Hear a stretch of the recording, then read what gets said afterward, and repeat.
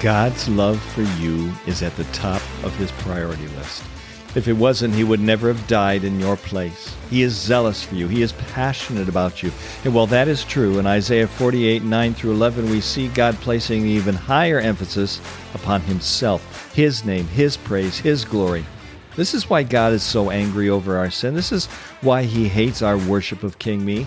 This is why he speaks out so forcefully against any and every form of idolatry. Well, welcome to the Point of Purity podcast, a weekly study filled to the brim with all the tools from Scripture you will ever need to build a lasting life of biblical purity. Well, I'm your host, Steve Etner, author, national speaker, and purity coach for the Pure Man Ministry, and this is episode 116 entitled, God Always Gets Top Billing.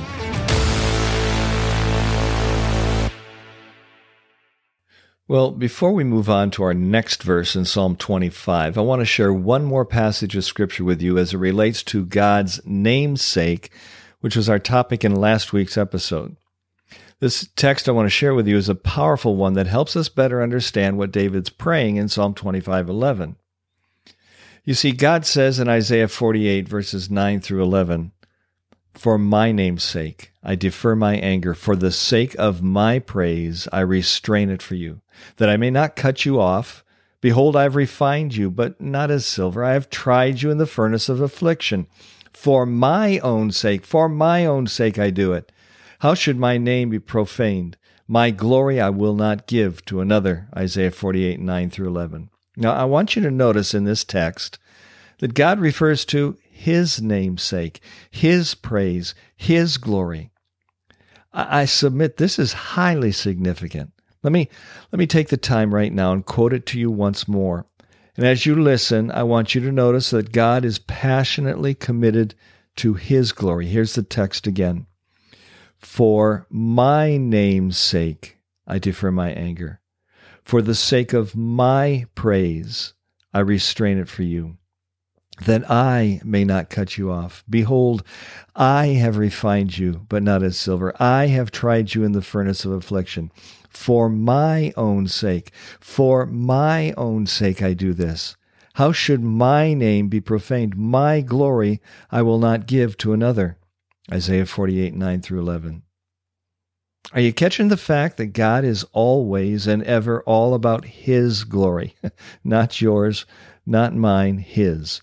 Always his. In Isaiah 42, verse 8, he says, "I am the Lord." That is my name. "My glory I give to no other, nor my praise to carved idols." Now, I'm sure that you're able to fundamentally grasp this truth, but we also struggle with it, don't we? We know that God is all about his glory. But let's face it, we tend to focus our attention on the basic truth that God's love for us is his highest priority, right? I mean, after all, John 3:16 says that God so loved the world that he gave his one and only Son, that whoever believes in him shall not perish but have everlasting life. Romans 5:8 tells us that God demonstrates his own love for us in this: while we are yet sinners, Christ died for us. John 15:13, Jesus himself said, "Greater love has no one than this, to lay down one's life for one's friends." And that's what Jesus did for us. 1 John 3:1 says, "See what kind of love the Father has given to us, that we should be called the children of God." And that is what we are. 1 John chapter 4, verses 9 and 10 says this, "In this the love of God was revealed amongst us, that God sent his only Son into the world, so that we might live through him. In this is love, not that we loved God, but that he loved us, and sent his Son to be the propitiation for our sins." So yes, God's love for you, God's love for me, is at the top of his priority list. If it wasn't, he would never have died in your place. He is zealous for us. He is passionate about us. And while that is true, what we're seeing this episode in Isaiah 48, verses 9 through 11, is God is placing an even higher emphasis upon himself, his name, his praise, his glory. This is why God is so angry over our sin. This is why he hates our worship of King Me. This is why he speaks out so forcefully in Scripture against any and every form of idolatry, any and every form of self-worship. In Psalm 8, verse 1, the psalmist declares, "O Lord, our Lord, how majestic is your name in all the earth. You have set your glory above the heavens." In Psalm 108, verse 5, the psalmist says, "Be exalted, O God, above the heavens. Let your glory be over all the earth." God's glory is the most important thing to him. This is why the angels in heaven are constantly crying out, "Holy, holy, holy is the Lord of hosts. The whole earth is full of his glory," Isaiah 6:3. David prayed in 1 Chronicles 29, verse 11, "Yours, O Lord, is the greatness and the power and the glory and the victory and the majesty. For all that is in the heavens and in the earth is yours. Yours is the kingdom, O Lord. You are exalted as head above all." God's zeal, God's passion for his glory directly relates to his love for you. How, you ask? Listen closely as I quote Isaiah 48, verses 9 through 11 again. Now, this time as I quote it, focus your attention on what I'm going to try to overemphasize in this verse. "For my name's sake, I defer my anger. For the sake of my praise, I restrain it for you, that I may not cut you off. Behold, I have refined you, but not as silver. I have tried you in the furnace of affliction. For my own sake, I do it. For how should my name be profaned? My glory I will not give to another." Isaiah 48, 9 through 11. Now, here's what I want you to notice. God defers his anger. He restrains it. He chooses to not cut us off. Rather, in his unfathomable, incomprehensible love, he is refining you. He is trying you, as opposed to consuming you and destroying you, which, by the way, is his right.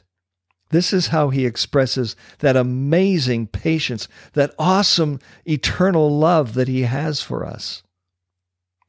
God's love for you is based upon his commitment to his name.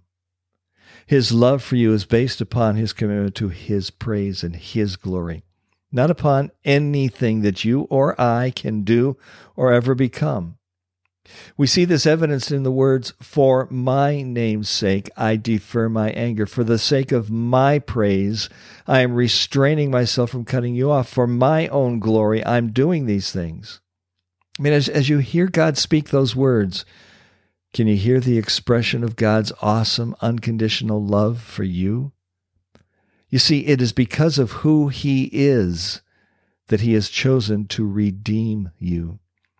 It is solely because of his name, his praise, his glory, that he has chosen to love you unconditionally. However, don't let his love for you blind you to the fact that he is very angry at your sin. Not at you, but at your sin. Equally true is the fact that he has deferred that anger. He is angry at your idolatry, at your worship of King Me, at your rebellion. You're turning your back against him, but he has restrained himself from cutting you off. Why? Because he loves you. But why is he angry? I want to submit that he's angry because you still have the dross of sin in your life. You see, Scripture often refers to our sinful impurities as dross, D-R-O-S-S, dross. For example, Proverbs 25, verse 4, Isaiah 1, verse 25, Ezekiel 22, verses 18 and 19, Psalm 119, verse 119, all uses the term dross. Dross, let's define it this way. Dross is the scum. It's the waste.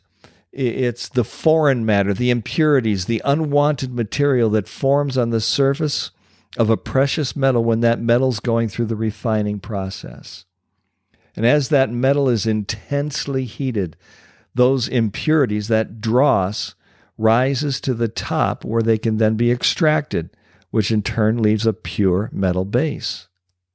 Now, every time, listen now, watch this, every time you and I choose to worship King Me, we are choosing to violate the sanctity of God's holy name.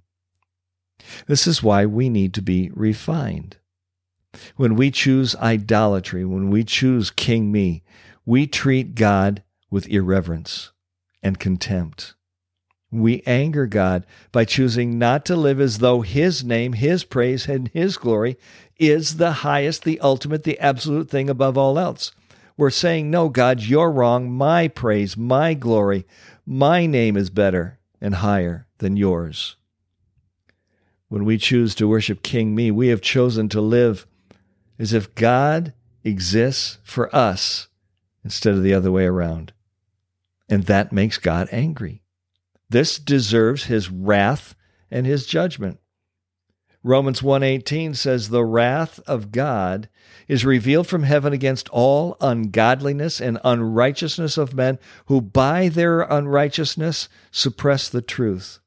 By the way, if you'd like to go a little deeper on that, read the entire context of Romans chapter 1, verses 18 through 32.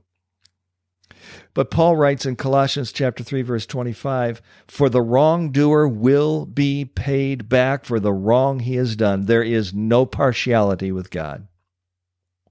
God's commitment to His name, to His glory, to His praise is restraining. It is holding back. It is deferring the punishment that is due each of us for the demeaning and the disparaging of His name. For His name's sake, He has postponed, He has deferred, He has restrained the anger that is rightfully His to show. Now here's an important point to take note of.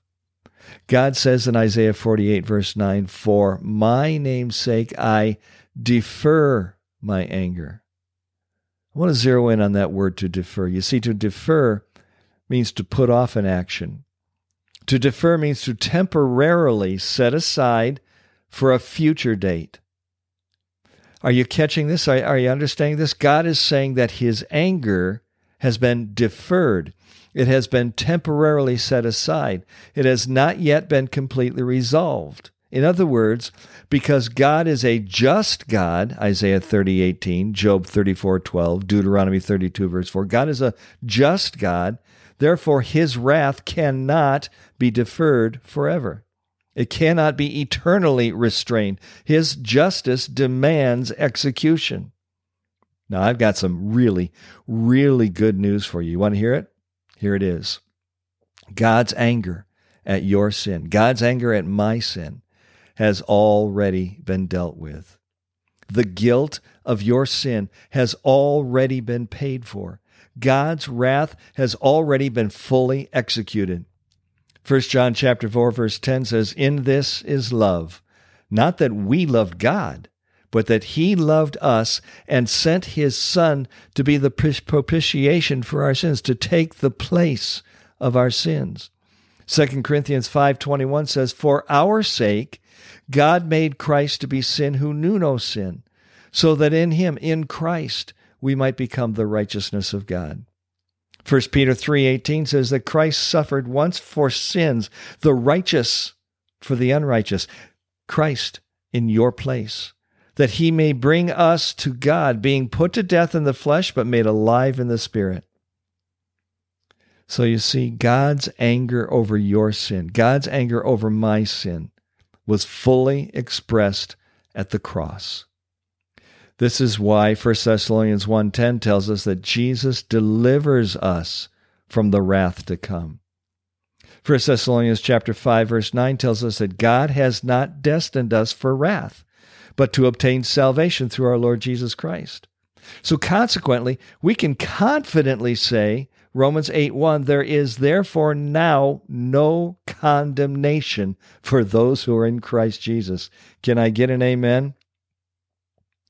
For God presented Jesus as the sacrifice for our sin. People are made right with God when they believe that Jesus sacrificed his life, shedding his blood. This sacrifice shows that God was being fair when he held back and did not punish those who sinned in the times past. Romans 3:25. All right, before we wrap up today's episode, let me take a moment and reiterate a very powerful point. Ephesians 1:7 says, "In Christ we have redemption through his blood, the forgiveness of our trespasses according to the riches of his grace." Oh, my friend, as you are listening to this episode, let me give you this promise. In fact, let this declaration settle deep into your chest. Let it bring you peace. Let it bring you encouragement. If you know Jesus Christ as your Lord and Savior, it is to the Lord our God that belongs mercy and forgiveness, Daniel 9:9. 1 John 1:9 says, "If we confess our sins, he is faithful. He is righteous. He will forgive us our sins and cleanse us from all of our unrighteousness." Can I get another amen? Well, we're going to hit the pause button here until next week's episode. I look forward to continuing this study with you. But for right now, if you'd like to learn more about today's study, or if you're interested in learning more about the Pure Man Ministry, I personally invite you to visit our website. I want you to look at the multitude of resources we've made available to you to help you grow in your walk with God. Our website is located at The Purity Coach, all one word, thepuritycoach.com. One of the resources I'd like to very quickly highlight for you is a book I've written entitled Removing the I, the letter I, from Life, The Dethroning of King Me. It's available on Amazon.com. Let me summarize it for you this way. Life gets messed up when King Me is sitting on the throne of your heart. You know I'm right. To become the man or the woman who is living a life that consistently honors God in all that you say, in all that you do, it starts by removing the I from life. It's not about you. It's not about me. It never was. It never will be. God always gets top billing, always. Well, in this interactive Bible study, Removing the I from Life examines questions such as, why do I keep doing the things I don't want to do? Can you relate to that? Why can't I gain victory over the sinful issues in my life? Again, can you relate? Why can't I be consistent in living a life that glorifies God? How do I live a life that is fully surrendered to God? Well, the answer to these questions and many more are not just asked, but answered in this book, Removing the I from Life. We take you through the scriptures to show you verses and help you unpack God's truth from God's word so that you can understand how to apply it to your life by getting King Me off the throne. So if real change, lasting change is going to happen in your life, let's face it, you need a different leader sitting behind the big desk in the Oval Office of your heart. Whoever's reigning in your heart will call the shots in your life. That's why we must choose to remove the I, King Me, from life and allow God to take his rightful place. So if that interests you at all, be sure to go to our website, thepuritycoach.com, and check out our resources page, or go directly to Amazon.com and purchase your copy of Removing the I, the letter I, from Life, The Dethroning of King Me. Well, if you haven't yet subscribed to this podcast, please, and let me encourage you to do so today. I don't want you to miss any of our upcoming episodes. And until next time, this is author, speaker, and purity coach Steve Etner reminding you that if you're going to glorify God in your everyday living, he must first be glorified in your every moment thinking.